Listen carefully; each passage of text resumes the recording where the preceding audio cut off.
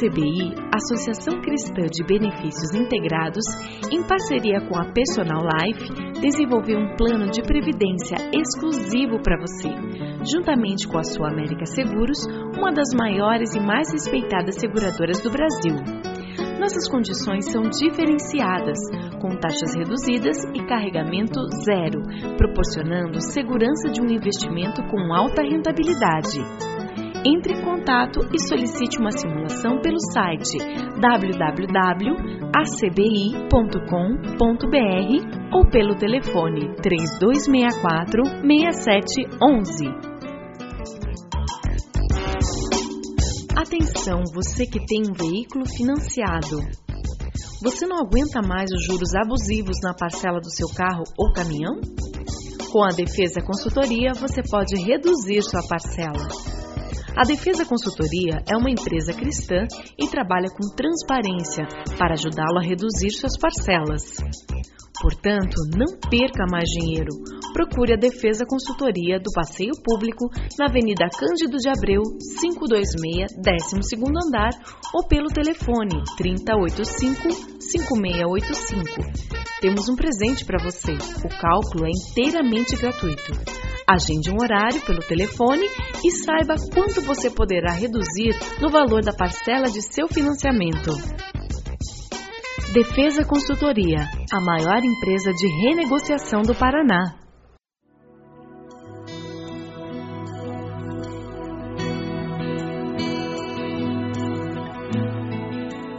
Começa agora mais um Sementes do Amor de Deus, um programa da Igreja Batista do Bacaxeri, em Curitiba. João, capítulo 14, a partir do primeiro versículo.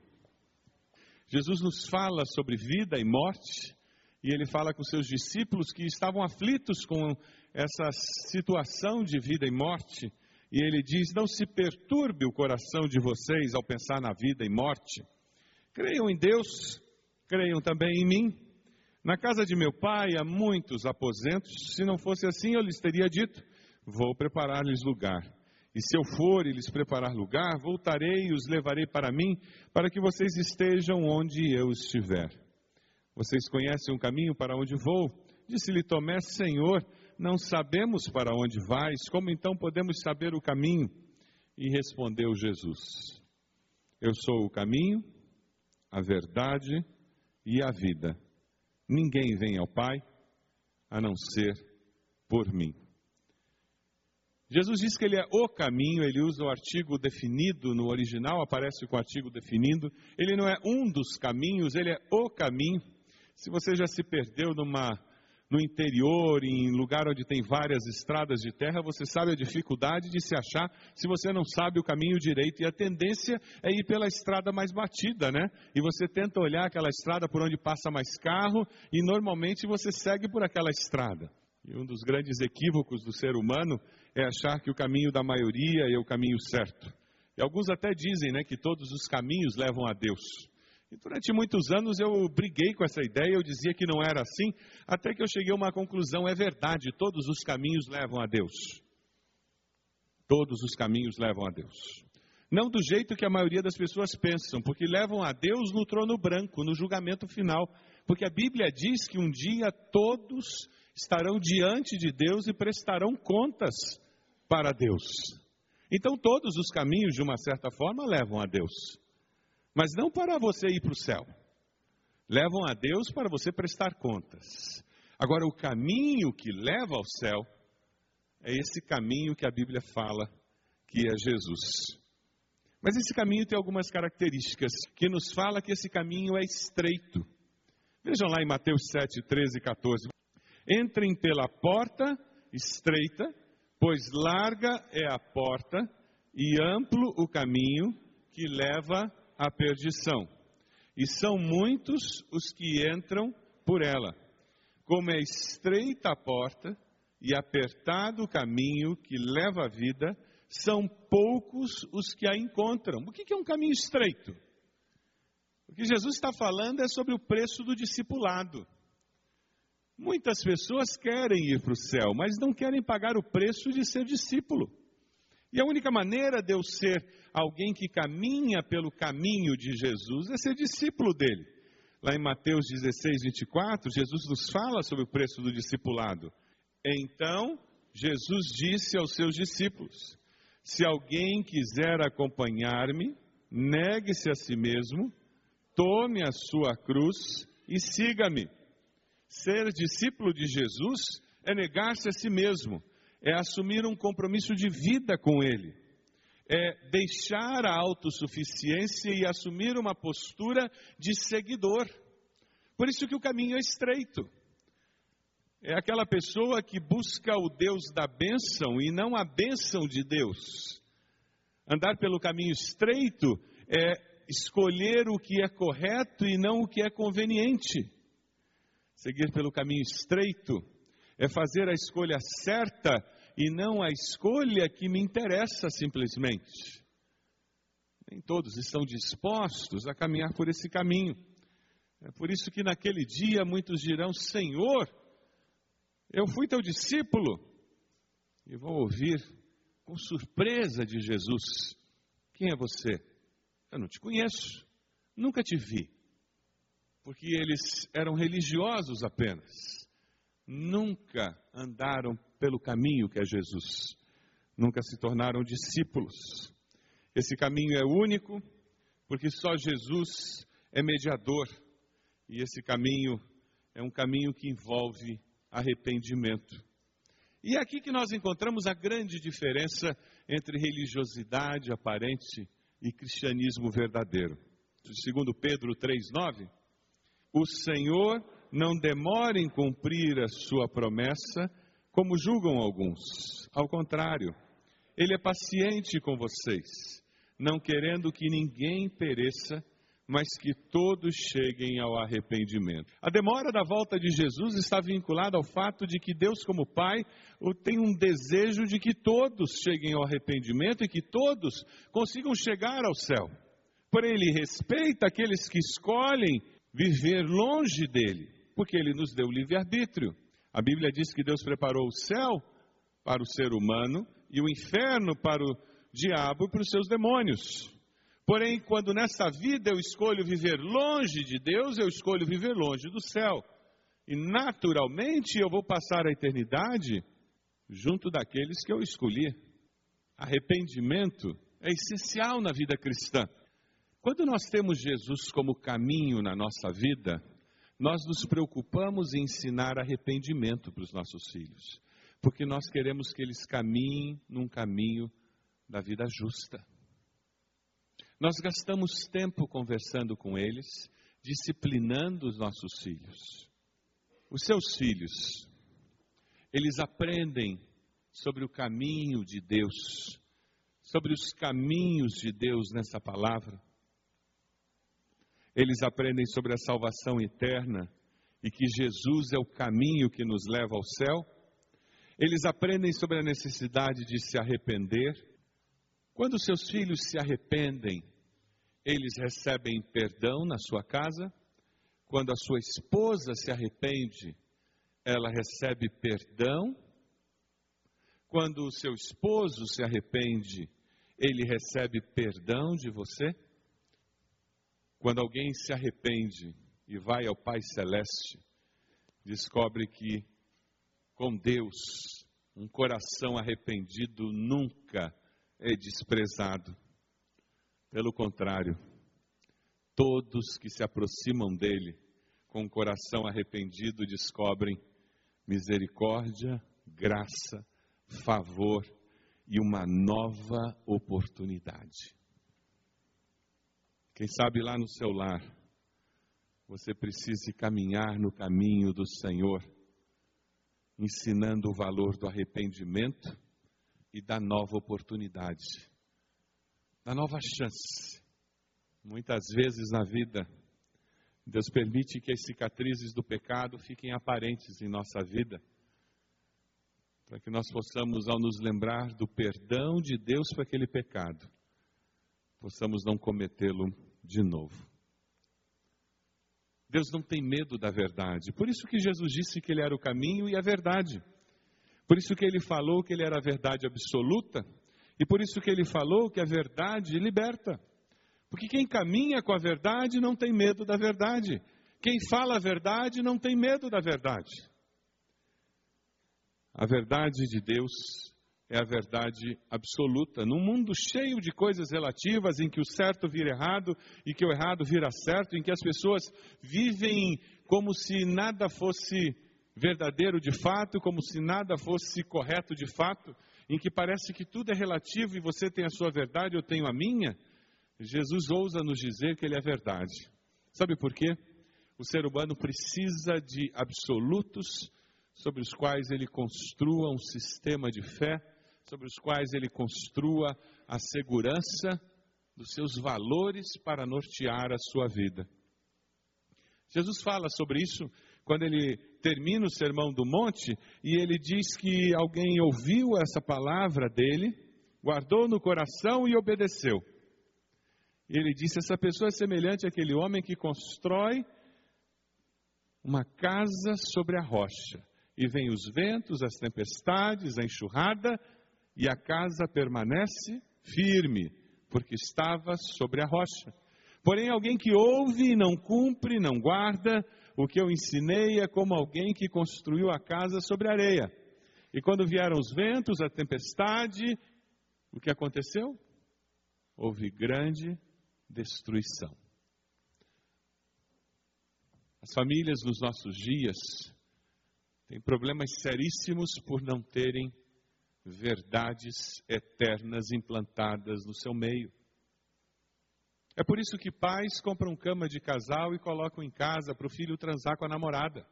É por isso que hoje em dia você escuta de pais que dão droga para os filhos, para eles não irem atrás do traficante. Então compram maconha e dão para os filhos em casa. É por isso que tem criança tomando cerveja na mamadeira. Valores. Famílias que perderam valores e empurram tudo para a escola, achando que a escola é que vai educar os filhos. A minha cunhada ela é professora numa escola de 1º grau, pasmem. A mãe de um dos alunos chegou para ela e disse, olha, se a senhora chamar a atenção do meu filho, prepare-se porque eu vou meter um processo contra a senhora na justiça. Antigamente, quando um aluno chegava em casa com nota baixa, os pais perguntavam, o que você fez, menino, que tirou nota baixa?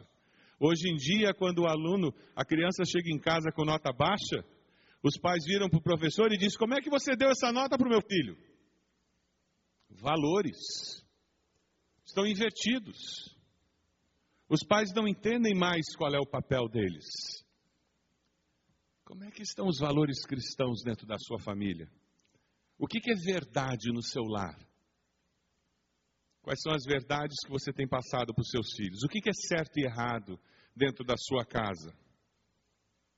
Jesus, quando diz que ele é a verdade, ele fala que ele é a verdade eterna.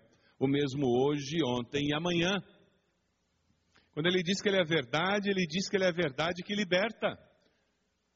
Porque quem conhece a verdade vive uma vida com liberdade. Jesus diz que ele é o caminho, Jesus diz que ele é a verdade, Jesus diz que ele é a vida.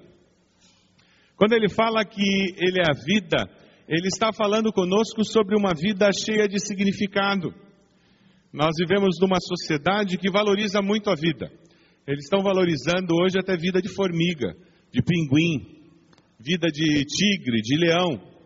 Porque nós vivemos numa sociedade que retirou Deus do cenário e que colocou o ser humano no mesmo nível do restante da criação. Então hoje existem pessoas dispostas a morrer para preservar o tigre de Bengala, mas que são incapazes de perder um pouco do seu conforto para diminuir a mortalidade infantil no Brasil. Pessoas que estão dispostas a morrer para salvar os pinguins da Antártica e o urso polar da Antártica. Mas elas são incapazes de fazer um movimento com a mesma intensidade para resolver os problemas educacionais que existem e que faz com que nós tenhamos um problema seríssimo no Brasil de analfabetismo funcional. É interessante porque quando você perde a perspectiva de que o ser humano foi criado à imagem e semelhança de Deus, você começa a agir de uma forma completamente absurda.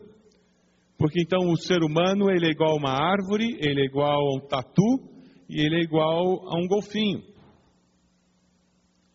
Quando nós entendemos que o ser humano foi criado à imagem e semelhança de Deus, então nós começamos a entender que a ecologia é importante, ela é necessária, mas você começa a entender que nesse processo de escolhas, o ser humano tem que ter preferência nas escolhas, justamente por ser imagem e semelhança de Deus, e por ser alguém que quando ele recebe a preferência, você consegue ter um grupo maior, uma massa crítica maior de pessoas que terão condições de modificar o restante, modificar para melhor. Quando Jesus fala de vida, ele está falando de vida sem culpas. Ele está falando de uma vida onde você vive livre dos teus pecados. Mas como é que alguém vive livre de culpa? Será que é porque a pessoa relativou os valores, então tudo é relativo? Então eu uso drogas e não me sinto culpado, eu transo em sexo grupal e não me sinto culpado, eu roubo lá no meu trabalho, sonego, eu desvio dinheiro da minha empresa e não me sinto culpado, simplesmente porque eu não tenho valores, para mim não existe certo ou errado? Essa é uma possibilidade de não me sentir culpado. Outra possibilidade é cauterizar minha consciência. Eu até sei o que é certo e errado, mas eu simplesmente cauterizei a minha consciência. E ela não me acusa mais. Quando Jesus fala de vida, ele fala vida sem culpa, dizendo que você vive sem culpa porque você reconhece os seus pecados e você experimenta o poder do sangue de Jesus que nos limpa de todo o pecado. A vida sem culpa é uma vida que foi conquistada por Cristo Jesus. Segundo Coríntios 5:21, Deus tornou pecado por nós aquele que não tinha pecado, para que nele nos tornássemos justiça de Deus. Isaías 53:5 nos fala: mas ele foi traspassado por causa das nossas transgressões, foi esmagado por causa das nossas iniquidades, o castigo que nos trouxe paz estava sobre ele, e pelas suas feridas fomos curados. Jesus é a vida, e a verdadeira vida é vivida quando eu vivo sem culpa, porque eu fui perdoado, não porque eu negue o fato de ser pecador. Uma amiga nossa que há muito tempo não ia mais à igreja, nós conversávamos com ela, eu e a Ede, e no meio da conversa eu disse: mas me conta, por que você não vai mais à igreja? Ela disse: não vou mais não, as últimas vezes que eu fui, eu saí de lá mas me sentindo tão mal, eu saí me sentindo tão culpada, eu não voltei mais. E eu disse: mas por que você não foi? Mas se sentia culpada por quê? Eu me lembrava de tudo que eu faço de errado. Eu saí de lá e não fui mais. E eu disse: mas por que você não mudou de vida? Não, eu não queria, eu queria continuar fazendo tudo que eu fazia. Existem pessoas que não querem experimentar a mudança de vida. Esse é o caminho estreito, é o caminho do discipulado, ela não queria pagar o preço. O que ela estava fazendo era simplesmente cauterizando a sua consciência para não sentir culpa, só que não resolvia o problema. E com isso ela se afastava de Deus. É por isso que tantos não gostam de ler a Bíblia e inventam 500 desculpas para não fazer período devocional. Porque quando eu leio a Bíblia, essa palavra me confronta com o meu pecado. E eu preciso ir à cruz e pedir perdão pelo meu pecado e experimentar o perdão de Deus. É por isso que tantos não gostam de orar e não querem gastar tempo orando, porque quando eu oro eu sou confrontado com a glória de Deus, com a pureza de Deus, e isso me faz ter que pedir perdão a Deus. É por isso que tantas vezes eu não gosto de ir à célula, porque no conviver com os irmãos na célula, eu sou confrontado com as minhas inconsistências na convivência, e isso vai fazer com que eu tenha que crescer, eu tenho que mudar, e eu tenho que pedir perdão a Deus, e reconhecer que eu preciso melhorar. Então, ao invés de crescer e melhorar, eu me escondo, me excluo, eu não me envolvo com pessoas. Mas a vida que Jesus oferece é uma vida de crescimento, é uma vida de vitória. É uma vida que é eterna, porque ela começa aqui e dura por toda a eternidade. Jesus termina dizendo: eu sou o caminho, a verdade e a vida. E daí ele termina dizendo: ninguém vem ao Pai senão por mim. Será que Jesus se enganou quando ele usou o verbo dizendo vem? Ele deveria ter dito ninguém vai ao Pai, né? Por que Jesus disse ninguém vem ao Pai? Vocês lembram o que Jesus disse anteriormente? Eu e o Pai somos um? Esta é uma afirmação teológica. Jesus está dizendo: eu sou o caminho, a verdade e a vida. Você quer vir a Deus? Então venha até mim. Esse é o grande desafio que nós temos diante de nós. Não é ir até a igreja batista, metodista, presbiteriana, ou seja lá qual for. Não, é Jesus. Porque foi Ele que morreu na cruz, não foi nenhuma igreja, nenhuma instituição. O relacionamento é com Ele, a vida que nós encontramos é com Ele, não é com uma instituição. A verdade não é uma instituição. A verdade é uma pessoa. E essa pessoa é Jesus. Jesus nos diz: eu sou o caminho que leva a Deus. Sem o caminho, não é possível ir. Jesus nos diz: eu sou a verdade eterna neste mundo passageiro e instável. Sem a verdade, não é possível saber. Jesus nos diz: eu sou a vida que tem sentido, que deve ser vivida. Sem a vida, não é possível viver.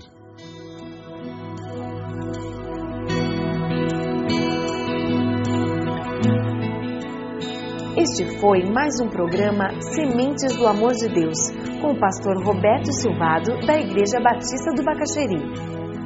Se você deseja obter cópias dessa mensagem, ligue para 3363-0327 ou envie um e-mail para radio@ibb.org.br, informando a data da mensagem.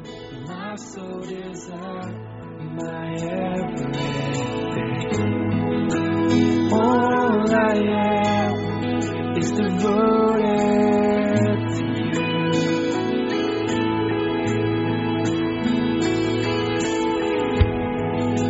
How could I fail to see you are the love that rescues me? All I am is devoted.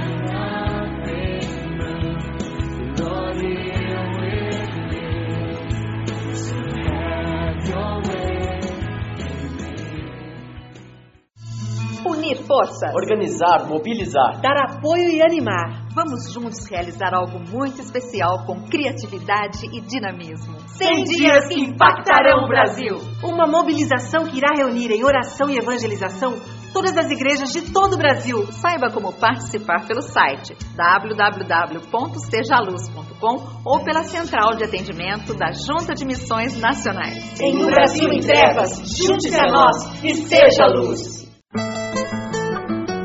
A ACBI, Associação Cristã de Benefícios Integrados, em parceria com a Personal Life, desenvolveu um plano de previdência exclusivo para você, juntamente com a Sua América Seguros, uma das maiores e mais respeitadas seguradoras do Brasil. Nossas condições são diferenciadas, com taxas reduzidas e carregamento zero, proporcionando segurança de um investimento com alta rentabilidade. Entre em contato e solicite uma simulação pelo site www.acbi.com.br ou pelo telefone 3264-6711. Atenção, você que tem um veículo financiado. Você não aguenta mais os juros abusivos na parcela do seu carro ou caminhão? Com a Defesa Consultoria, você pode reduzir sua parcela. A Defesa Consultoria é uma empresa cristã e trabalha com transparência para ajudá-lo a reduzir suas parcelas. Portanto, não perca mais dinheiro.